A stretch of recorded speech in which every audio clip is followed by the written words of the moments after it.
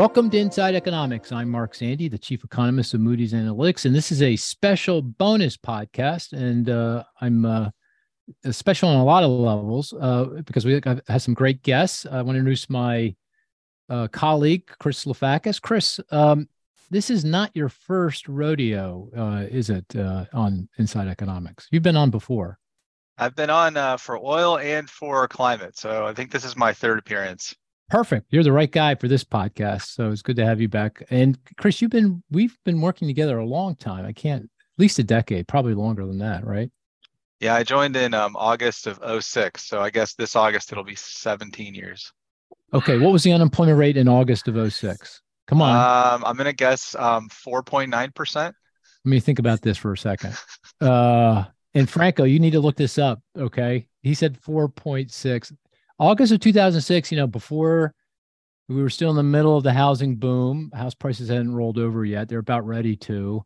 4.6 sounds pretty good to me, but I'll say 4.8. 4.8. So Franco, you're going to look that up, okay? You can do, or Sarah, you can look it up. Fred, don't go to Fred. Go to our data buffet and look up the unemployment rate for August of 2006. But it's good to have you, Chris, and welcome back. And we have Heather Boushey. Heather, it's good to have you on. Heather is on the Council of Economic Advisors, and just a real honor to have you on. Thank you, Heather, for joining us. Oh, it's my pleasure. Really great to be here today. I love your background. I've had a couple of Zooms with you, and I don't know if I've told you this, but I love that background. Is it real? Is it a real background? This is my bookshelf. Yep, this is my house. So cool. When's the last time you actually read a book from that bookshelf? Oh, I feel like it was a long time ago, but I did actually just put my copy of the Economic Report of the President into the bookshelf. So that I was like, putting that there. This was the one that the president himself signed. So that's pretty exciting. Cool. Yeah. That's pretty cool. That's a really, people don't, I don't think generally people know that is a real, really significant body of work every year that the council puts together, right? Oh, yes. I mean, I think this year it was 512 pages, and we covered everything from a chapter on climate, adaptation issues, labor supply, the macro economy, a chapter on the care economy, one on crypto with a nice little box about a crypto mining tax and how important that is, which made it into the budget, and a whole bunch of other things. So no, it's a big lift, but what it does is it helps the president understand where economics is and where we can be pushing the ball forward in terms of economic policy. Yeah, and I know that CEAs every year spend a lot of energy on that, going all the way back in time. So it's actually a wealth of information, if people are interested. I mean, it really gives you a lot of insight as to what are topics that are top of mind, and then really going into depth and really doing important work there. So really important. So before we dive in, and we got a lot to talk about, I want to talk about the economy, of course, but yeah, I know you've been doing a lot of work at CEA with regard to climate and the cost of climate change and trying to bring that into the budget process. And Chris, I know you've been following that very carefully and doing a lot of work in that area yourself. But before we go down that path, Heather, can you just give us a sense of your long and windy road to being on the CEA? Because you've been a fixture in DC for at least from the beginning of time in my memory. That sounds bad somehow, but you know what I mean. Yeah. I feel like sometimes I feel like that as well. I've now actually lived in DC longer than I lived in. I grew up in the suburbs of Seattle, and so I've lived here longer than anywhere else. So this is certainly my home. I wrote in my graduate school application essays that I wanted to grow up and work at think tanks and advise policymakers on how to think about economic policy. So I have definitely been living the dream for many years. Have worked in a number of think tanks in town, was able to spend a little bit over a year on the Hill at the Joint Economic Committee during actually the beginnings of the financial crisis. I was there in 2008, so a front row seat to the crisis there. And I know you came and testified a lot. I saw you a lot that year and the years after. And then with John Podesta, I co-founded an organization in 2013 called the Washington Center for Equitable Growth, where we investigated whether and how economic inequality in all its forms affected economic growth and stability. And that, I feel like in many ways was sort of the platform to the winding path that got me here. But when I started advising the then Vice President candidate Biden on the campaign trail, we were really focused on how we could understand not just the moment in front of us with the pandemic, but as he kept talking about, and that sort of morphed into the Build Back Better refrain, what were some of the longer term challenges facing the economy? And of course, at that point, it's been almost a half century of rising economic inequality that forms the backdrop in which our economy is functioning now. What does that mean? How do we think about that? How do we address the economic insecurity that has created? How do we reverse those trends? And of course, the president has made that a priority, as well as addressing racial inequality. But I think about climate change as connected to that in many ways. That just like the issues around inequality, there are serious inequality issues in climate change, but it also really does change the landscape in which the economy is functioning. The rules, our go-to common sense notions are shifting as we work our way through this energy transition and as we rethink what our data and models can tell us about the world around us as the natural environment is shifting. So that's a little bit of how I got here and what I've been thinking about. But I couldn't be more honored to be a part of this administration. It's really the highlight of my career. Well, it's a great CEA. And I guess Jared Bernstein is up for leading the way here. I guess he has to go through the nomination process, but I'm sure he'll be approved here, hopefully. Fingers crossed. Fingers crossed. Yeah, he's such a good guy. In Washington growth, that's such great work. Who's leading the way there now? I've kind of lost track.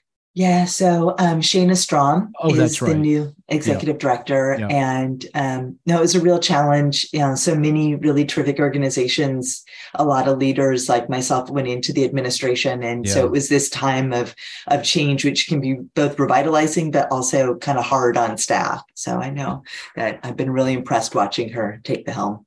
Well, great. Oh, and I should say before we move on, because the listeners may be wondering, what happened to Chris Dorides and Marissa DiNatale, our hosts, our traditional co-hosts. They're sick. I don't know if you were listening to the podcast on Friday, but they were ill, but they kind of powered through. Turns out both of them have COVID. So they're both out today. So we're diminished as a result, but we'll plow ahead, here going forward. But that, I found that, can you believe that? I thought that was over. I've been looking at these numbers and they keep getting smaller and smaller. So I'm sorry to hear that, but hopefully they got the milder version and all the things. But a holiday weekends for so many too, that must be rough on their families. Yeah. I think it's a mild version. I think they're okay. But anyway, so let's dive in, the economy, and you got we all got some pretty good news. I think last Friday, the jobs numbers for the month of March. And they felt pretty good to me in terms of still solid job growth, but moderating, consistent with the need to quell wage and price pressures. And it felt like wage growth is kind of moderating into the sweet spot, consistent with the Fed's target. A lot of other details in there, but if you kind of add it all up, it felt pretty good to me. What about you, from your perspective? What'd you think of the report and what it means about for the economy here going forward? Yeah. So I was the first, as we got the numbers and started looking into it, the word Goldilocks just kept coming to mind, that really hitting that sweet spot, not too hot, not too cold, still generating strong job growth, and yet not that overheating or not that blockbuster pace that we needed to pull out of the pandemic recovery. I think this is one of the things that has been, is I've been watching the news coverage over the past couple of years, really interesting, right? Of course, during the pandemic, so many people lost their jobs. So many people went home for the health of us all, with COVID and everything. And to pull out of that, we really needed this really fast job gains, which of course we saw. But those numbers couldn't go on forever. And so finding that slowdown back to a sustainable pace, a stable kind of pace has been a real challenge, especially alongside all of the mismatches between supply and demand that have been leading to price shocks on the other side, the inflation that we've been seeing. But this kind of jobs report really is, I think, that sweet spot. It was the last 3 months, we created about 345,000 jobs, which is down over 200,000 from the pace that we're creating over the 3 months a year ago in this time frame. So that's good. Average monthly job growth. So the average monthly job growth was, you said in the past 3 months, 347,000 on average. 345. Something like that. Yeah, 345. Yeah. Down from 550 something a year ago over the 3 months moving average. A slowing of wage growth. Again, you're kind of seeing it come back down, but you still do see nominal wage gains. And we had been seeing, of course, we'll get new inflation numbers in a couple of days, so we don't know what those are in terms of real wages. But up until February, you had seen real wage gains going back since the summer. So that was at least slowing growth, but still seeing that little bit of an uptick. One of the things that, of course, really popped from this month's report was that the Black unemployment hit an all-time low.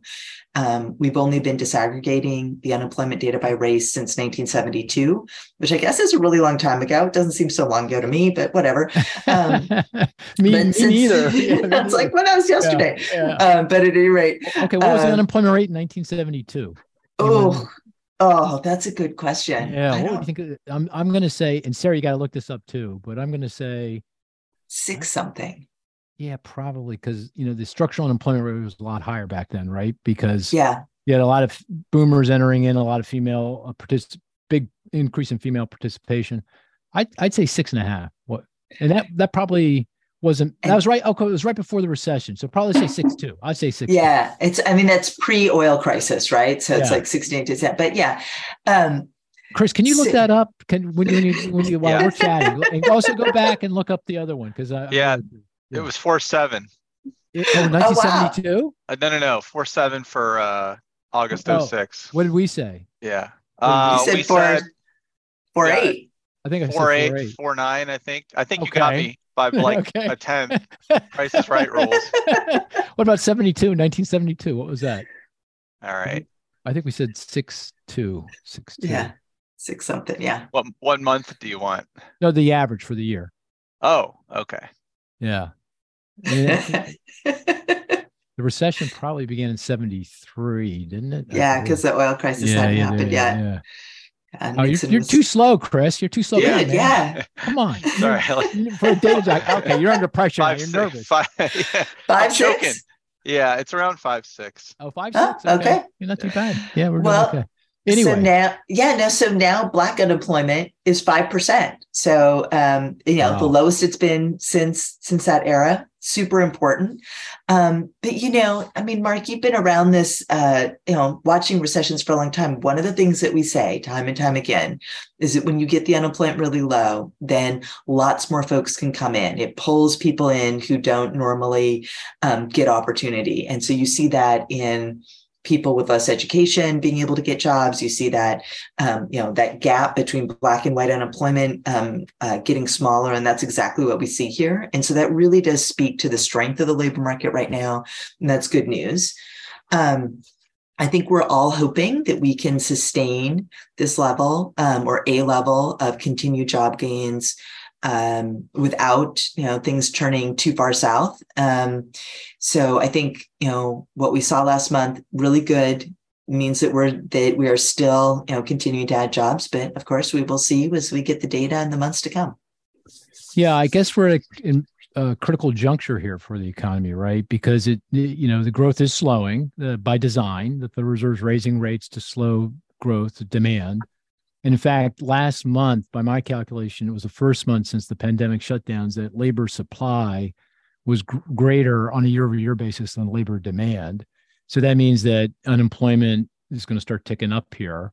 And when unemployment starts to notch higher, even from very low levels, obviously, that's when your the economy is very vulnerable to anything that can go on. So it feels like and we all knew this was going to happen. It's not a surprise, but here we are, and it feels like the next 6-12 months are going to be tricky. It's going to be tricky to kind of navigate through. Would you concur with that kind of perspective? I would concur. And I mean, honestly, that's one of the reasons why dealing with the debt limit is so important, because you think about this economy, this recovery has been able to handle so many things that have been thrown at it, right? There were a series of emergency measures to deal with the COVID pandemic and what that did to the economy. A little bit of insurance built in there to make sure we had some bandwidth if things didn't get better as quickly as we hoped. A couple of different variants of the virus that got thrown at the economy, but still able to keep on trucking, still able to keep adding jobs. The energy shock caused by Putin's unprovoked war in the Ukraine that upended global energy prices, challenged everything, the supply chain shocks. And yet at this moment, as you just said, where we're trying to get back to that steady job growth, again, not too hot, not too cold, something like the debt limit really could be the straw, the thing that really does cause the chaos, that causes the challenges. So it feels a little bit more vulnerable now. And so it's just something that is just weighs on the back of my mind every day. Yeah, I totally agree. We've done a lot of work on trying to understand the debt limit and its impacts if we breach it under different scenarios.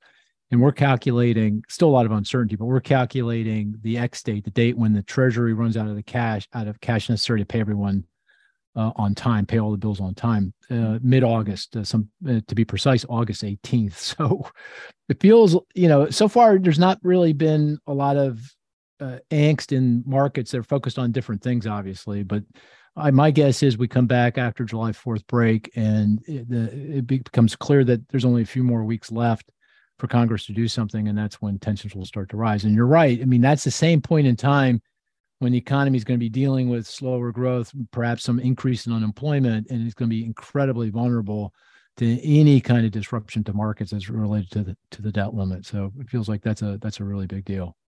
I mean, especially you combine that with challenges that we've seen in the financial market and the fact that we know it takes some months of lag for Federal Reserve policy to work its way through credit markets. It does seem like the summer is a really important time and not a great moment to be upending the full faith and credit of the United States. I think we're very worried about the chaos that could cause and that it could upend this so far really excellent recovery, which, as we noted, is having these implications for equity, is bringing people into the labor force, helping them get jobs, creating that economic security, which is exactly what we want to see across the economy.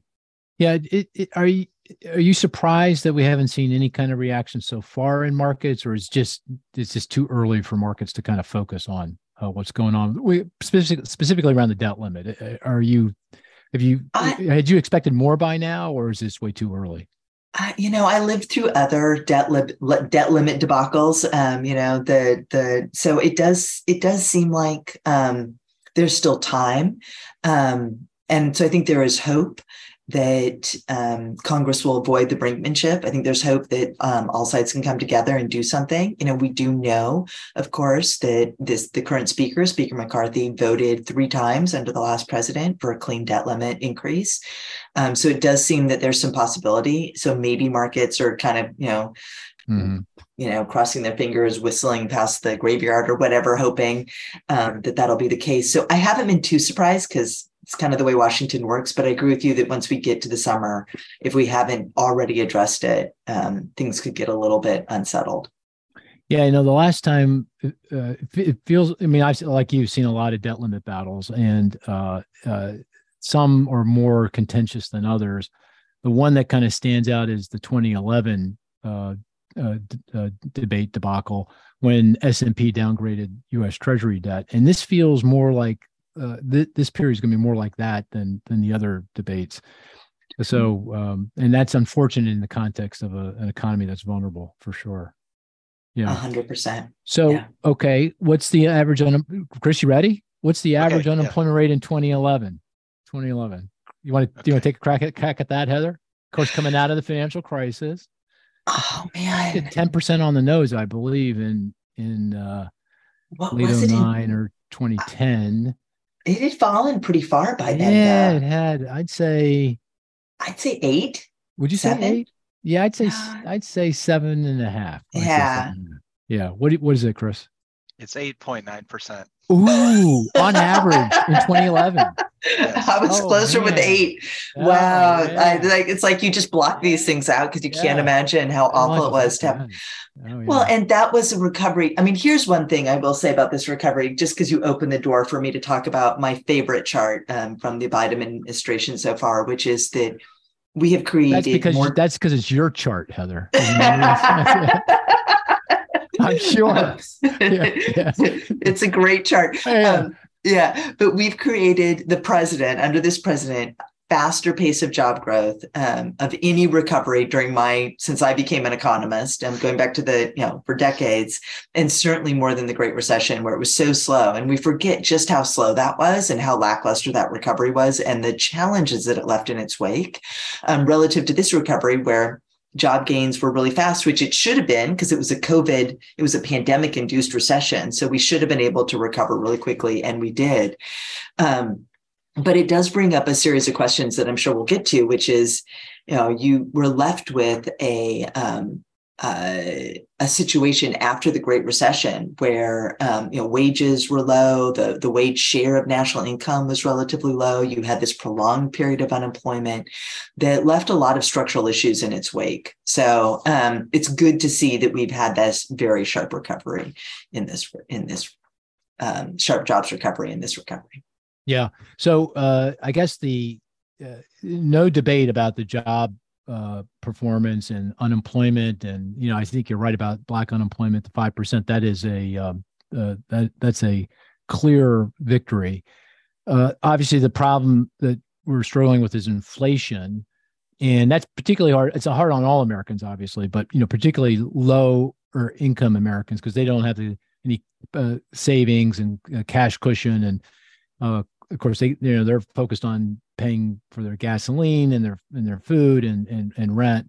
There's just no give there. What's your sense of inflation? I mean, just for context, CPI, consumer price inflation, peaked at close to 9% back last June. We're now at 6 as of February. As you pointed out, we're going to get another data point for March here in a couple of days. Does it feel like to you we're headed in the right direction here, that we're going to get this down, something close to something we all feel comfortable with, the Fed feel comfortable with in a reasonable amount of time, given what we know about the economy? I mean, I remain optimistic. First of all, there's been slowing of the pace of inflation, which does not mean that inflation has come down. I want to be really clear about that, but that the pace has slowed, as you said. It was over 9%, 9% in the summer. It's come down to, by a third, which is certainly good news. We've also seen the abatement of gas prices around the country. So gas prices are down by $1.40, $1.50 relative to their peaks last summer. So that is certainly good news for families around the country, at least ones that drive gasoline fueled cars and where that is an issue, but also for transportation and all the things.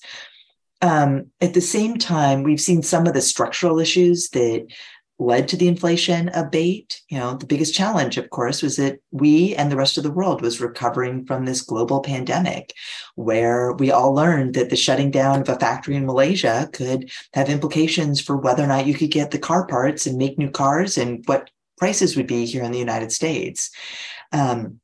And those supply chain challenges really did upend our economy. And on top of the fact that people were at home, they weren't buying services. People wanted stuff. They wanted, home offices. They wanted, new things, new, furniture, all the things as people were stuck at home. So all of that has really reverted. And so we've seen a lot of progress. Supply chains are up and running really well. You're not seeing the lines at the ports that you had.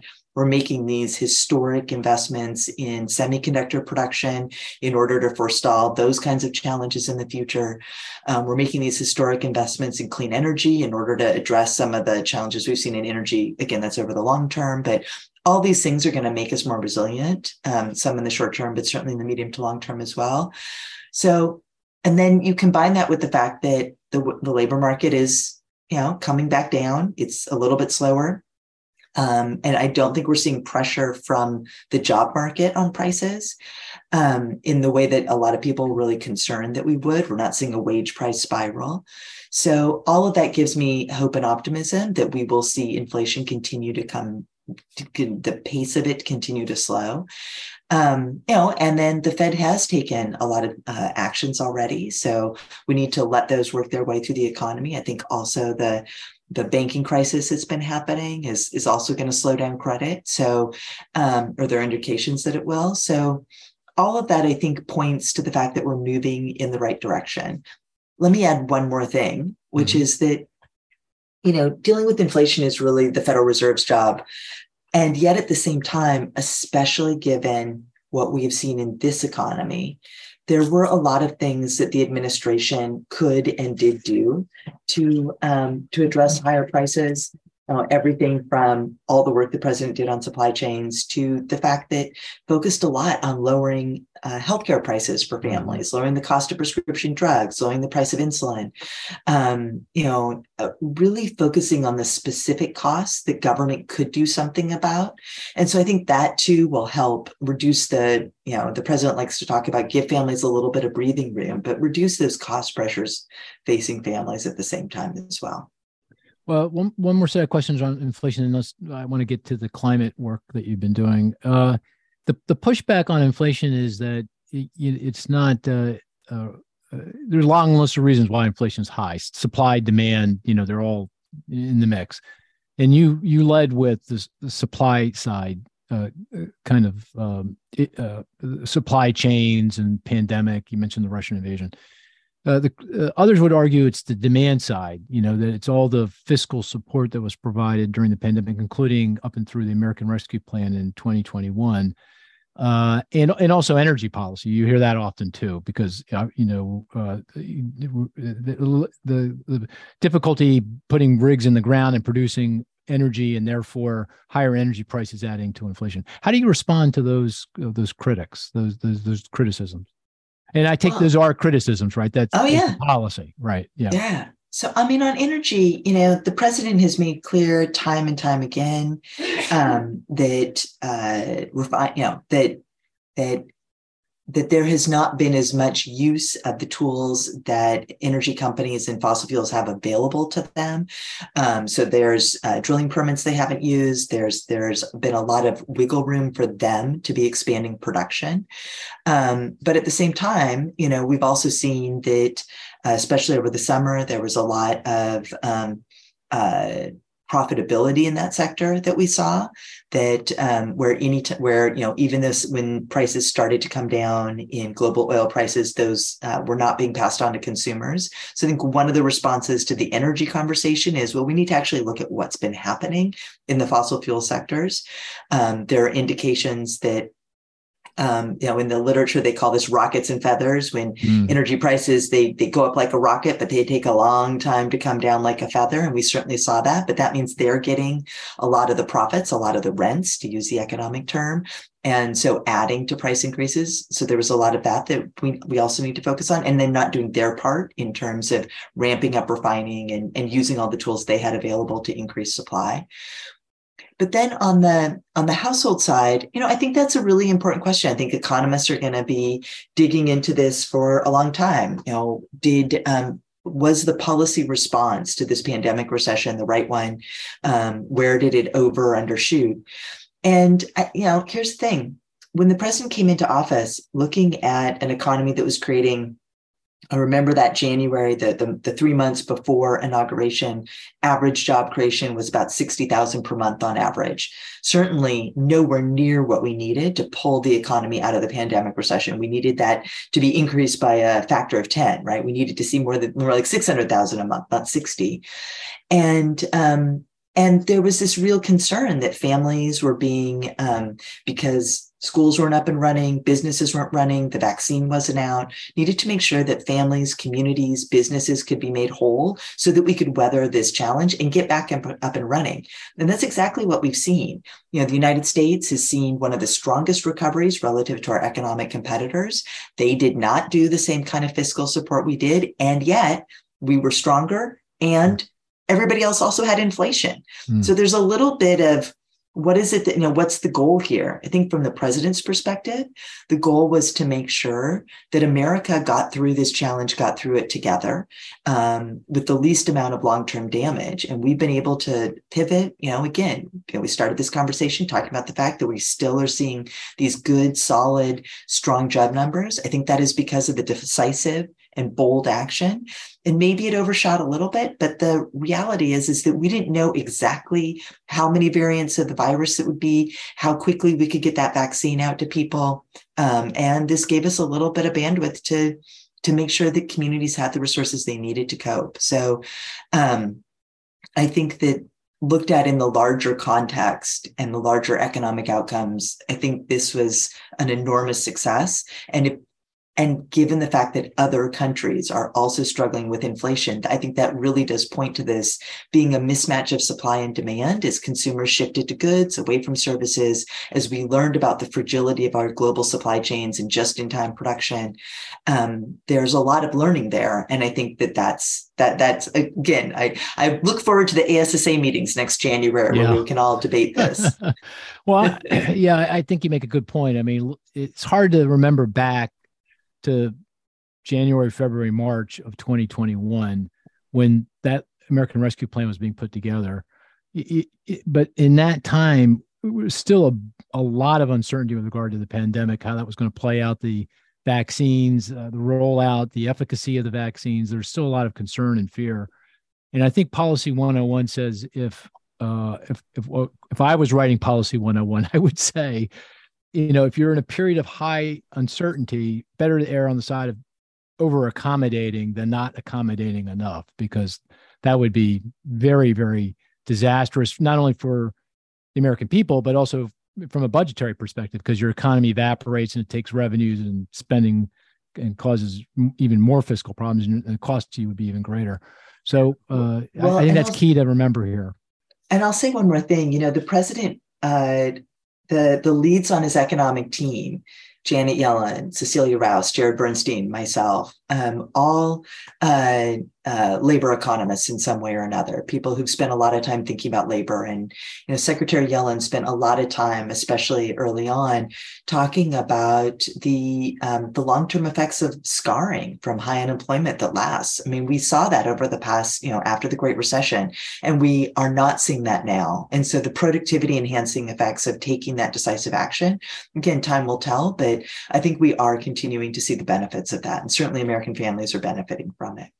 Yeah, good point. Hey, let's talk about climate and all the work you're doing there. Maybe you can bring everyone up to speed with regard to what work you're doing. I know it all goes back to an executive order the president put out pretty early on in the administration, did he not? Yeah, executive order on I'm so bad at remembering these really long numbers, but it was put out in May of 2021, so early on, and it was on climate. I bet Chris has this memorized. Do you remember I bet the number, he does. Chris? I think it's 11040. Is that it? Okay. I think so. I think it does start with 11. Mark has really put me on the spot today. No, it's good. You can Google that. But it's on climate-related financial risk, and it focuses a whole of government approach on how we can account for the physical and the transition risks of climate change in our economic tools and in how we think about risk across the economy. So a lot of work, focusing on the various regulatory agencies, how they are defining risk and thinking about it, asking OMB, the Office of Management and Budget, to look at how those risks affect the budget making of the US government. And then my little corner of the world, and where I've certainly talked a lot to economic forecasters like yourselves, is, how do we think about methodologies to incorporate the physical and the transition risks of climate change into our economic forecasts? And what does that mean? And why do we need to do this? And so that's been 2 years of work now. We've released 2 white papers. We've incorporated this into the long-term budget outlook, both in the fiscal year 23 budget and then the fiscal year 24 one that was just released. And we've learned a lot. And let me just give you some top lines here. when you talk about the physical damages from climate change, you're thinking about the fact that there's destruction of physical capital. There's, this destruction of a bridge because of the increased prevalence of hurricanes or something like that, or the destruction of a levee or flooding or, whatnot. The increased fires that destroy homes across the West. You have those kinds of things. You also have the increased uncertainty. We haven't lived through a period of climate change like we're living through now. So any data set that we have is always based on past data. We don't have data that shows us exactly where we're going to go, exactly what this is going to look like. So there's a lot more uncertainty about what the weather patterns will be, what the damage could be from changes in temperature. And that uncertainty certainly also adds to the risk in the economy. It adds to the risk of investment. So this is another way we think about the physical damages, migration, a whole bunch of other things. And that's something that is both in the here and now. I mean, we're already seeing these year after year, these record-breaking amounts of physical damages from climate change, climate-related weather disasters and the like. But we know that these are going to grow over time, even if we were to stop increasing emissions now, because there's so much carbon in the atmosphere. We have these damages we'll have to account for. So that's a big budget question. It's a big economic question. How are we going to pay for that? Who pays for it? And all the things. Second, though, is this question about the transition. And the exciting thing, of course, is that the president got over the finish line this huge legislation, the Inflation Reduction Act, and also the bipartisan infrastructure law that have these major game-changing investments in transitioning us to clean energy. And that's very exciting. And the engineers have done all these models that tell us, okay, if we make this investment in hydrogen, or if we make these investments in electric vehicles, this is how much we can reduce emissions, and this is going to be great. There will also be economic implications of this. And the faster we make that energy transition, the more challenging perhaps those, really trying to understand those macroeconomic and microeconomic implications will be. So what is this transition going to do to labor demand? How is it going to affect changes in labor demand across place? I was reading the paper this weekend, as one does on a weekend, and there are multiple articles. Paper? You really wait. This is news. Did you actually? Read? This is just a little bit of a tangent, but yes, we do read the actual paper at my house. But we realized how misinformed we are then, because I was really excited about this article about electric vehicles. And this story about Ohio and this factory closing. And it was just a really important article. I wanted to send it to a colleague. I couldn't find it because it had been released online weeks ago, but only showed up on the cover of the business section on Sunday. And I thought it was news. It wasn't, it was old news. At any rate, but so there are a lot of things that, tell this story of what's happening, in the automobile sector, where plants are going up, and that's creating all this opportunity, but also where, workers are struggling because their factory was making gas powered vehicles. And now those are being, they're not going to be made anymore. So there's effects on labor demand, effects on investment. We know that there's this significant uptick in investment in clean energy. So there's both questions, what are we not investing in, and how might that affect productivity and growth moving forward? But also, how does this shift the macroeconomic climate, productivity implications, price implications? So all of these are questions that we need to think about in our macroeconomic models and forecasting.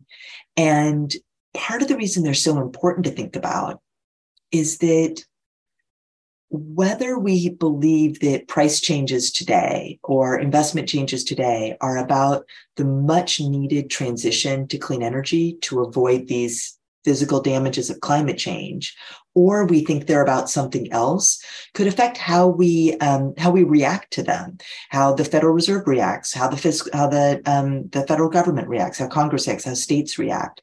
So I think really wrapping our head around why we're seeing shifts in the economy, how much of this is related to either the physical or transition risks, will be a really important challenge over the coming years.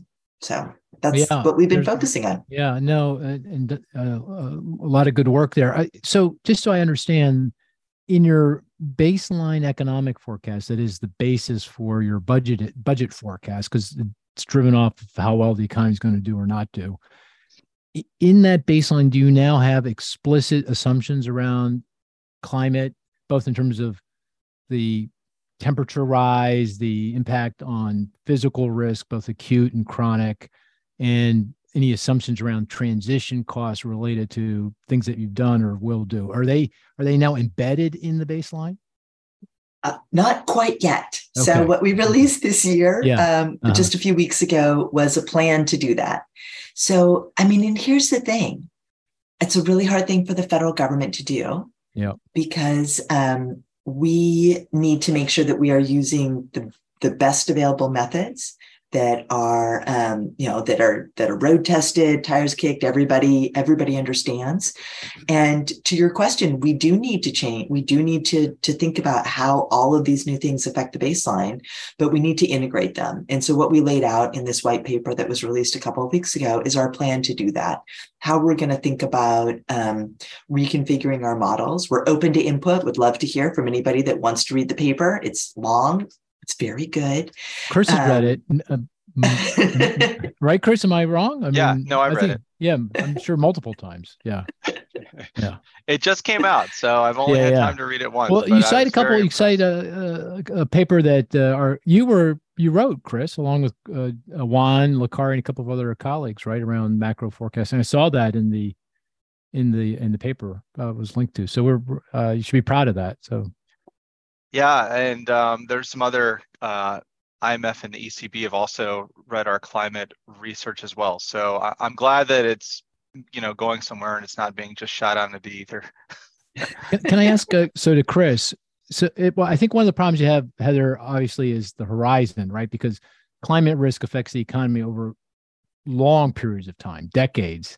And you're in the budget horizon. The traditional budget horizon is 10 years. So, in the next 10 years, how big an impact will climate risk actually have on things like GDP and income and prices and the things that jobs, unemployment, the things that matter in terms of the budget for the forecast? So, Chris, if I turn to you, based on the work we've done and you've done, what can you give me order of magnitude? Like if I look out 10 years from now, under our baseline assumptions around climate, what's the impact of climate on economic growth? I mean, how much lower or higher is GDP as a result of however you want to frame it? Right. So with 10 years, the effects are going to be less than 0.5% of GDP. But I think what's really important, especially from the context of like forecasting for the long term, and that's what kind of like Heather and other federal government agencies have to do, is to understand kind of the cumulative impacts that are going to reverberate back on the economy.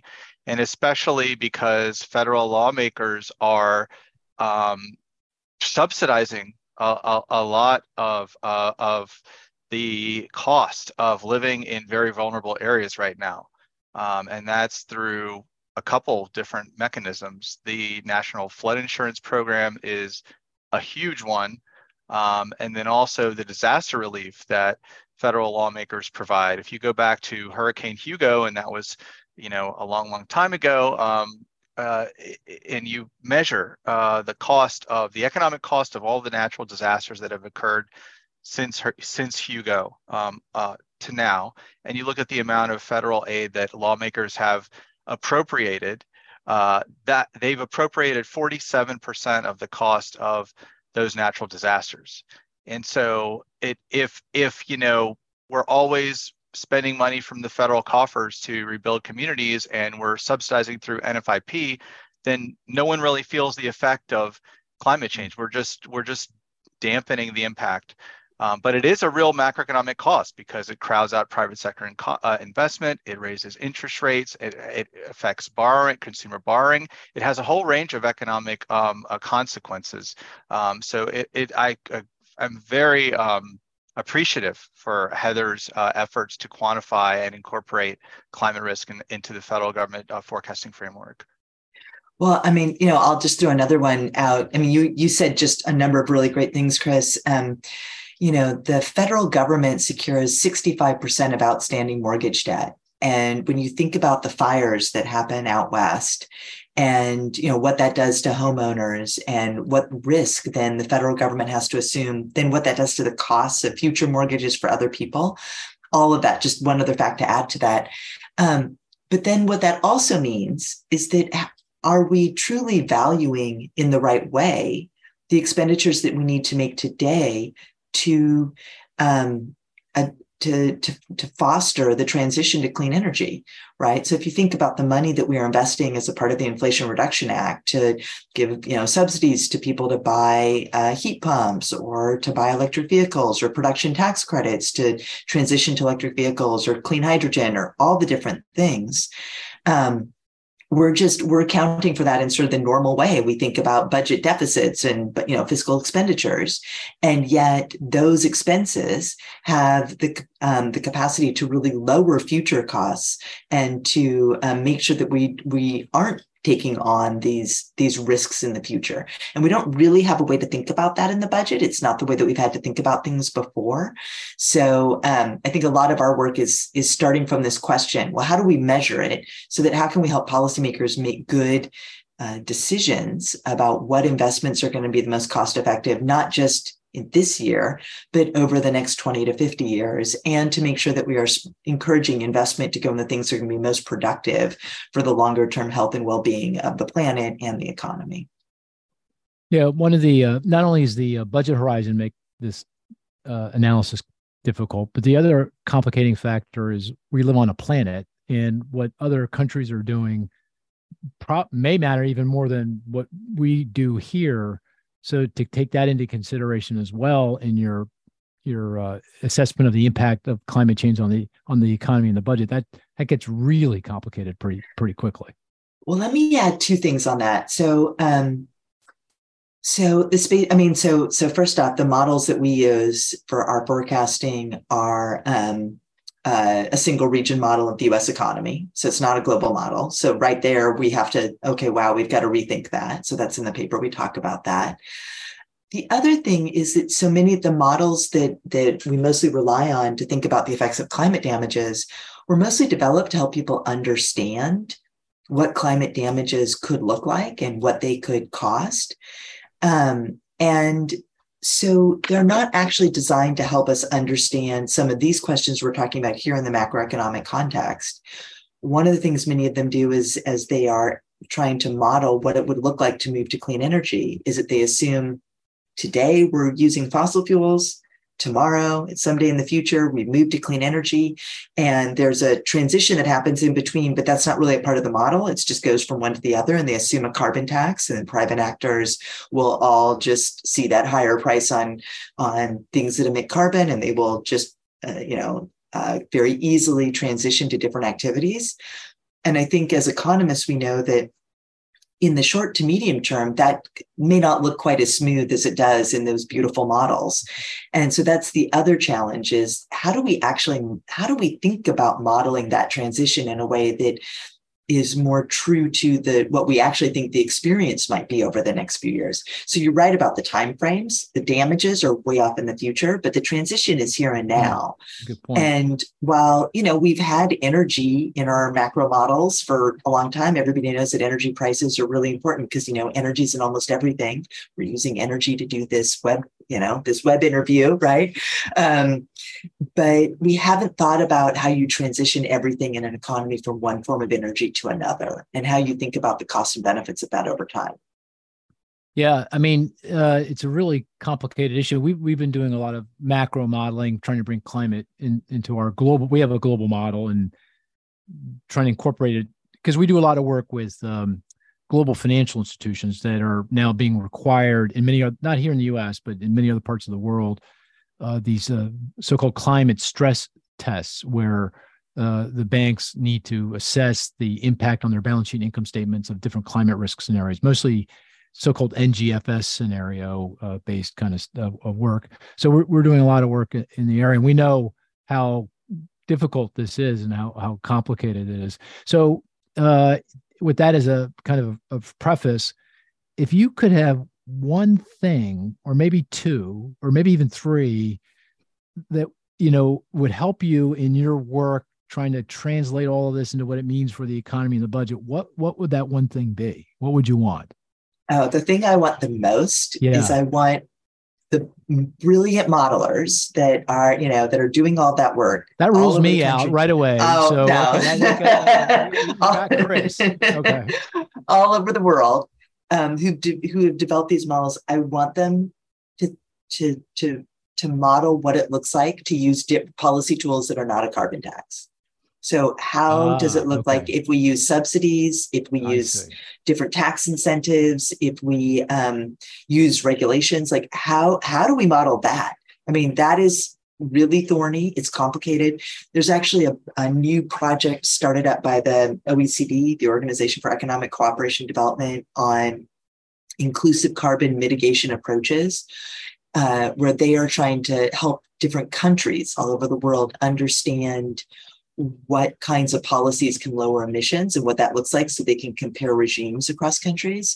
And here too, we've got all these countries that are like, well, I don't know, how does this policy reduce emissions? And you look at the models and that isn't what people have been focused on. So I think there is just a really exciting opportunity for modelers to get out there and grab this by the horn and do it as quickly as possible. So if I could wave my magic wand, I would have a lot of people focused on that now. That's good. That's good to hear. Yeah, we're in Europe. The Europeans are further down the path here than we are in terms of trying to figure out how to mitigate climate risk, and a lot of different kinds of policies have been put in place. So we are actually doing a lot of modeling in Europe to try to capture these different policy approaches to addressing climate risk. Well, this I think is really critical, kind of tying this back to your work on income, wealth, and inequality. This is really critical, right? Because if we've done some work where we've looked at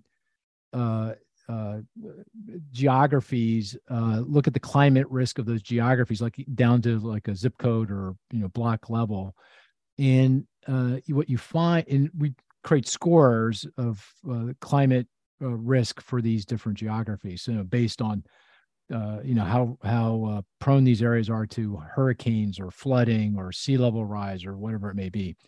And if you look at those scores and then you look at the income distribution, the kind of the median incomes in those geographies, block groups, you quickly see that the areas that are most at risk from climate change are the most vulnerable communities in our country, the lowest income communities across the country. So this is really critical, not only to broader economic growth, but very, very important to addressing this pernicious problem we have with income and wealth inequality.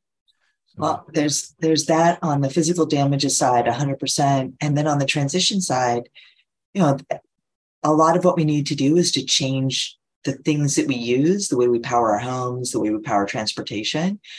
And there's some ways that this can be very distributionally neutral. Like if, local communities are investing in electric school buses or something, that can have a really positive effect on distribution. It can, one of the best things about electric vehicles is that they don't smell and they're not noisy. It's going to be a really incredible world in the next few years when we, get these stinky, noisy vehicles off the street. It's going to be fantastic. I mean, it's actually a little unnerving. The first time you go into one, you go, "Is it on? Is it on?" Well, and you realize that the pedestrians, you have to.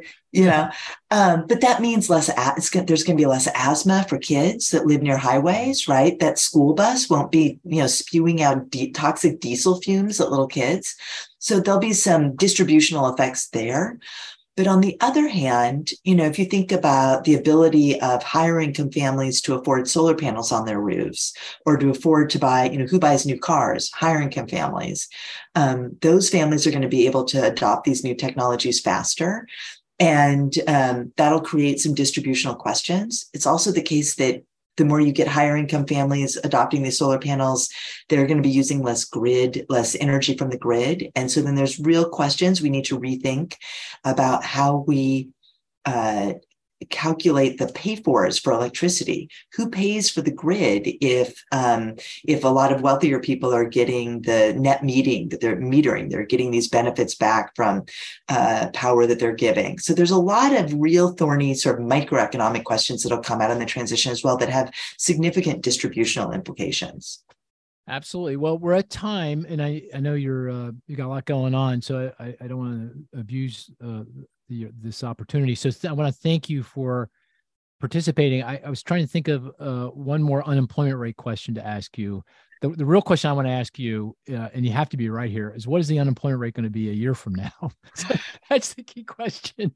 That's tell me hard. that. That's hard. That's hard. I wish I could. Up for you. Yeah. No, can't look that up. CC Rouse just stepped down from being chair, and the team gave her a cloudy crystal ball on her way out, because we all walked around saying our crystal balls are cloudy.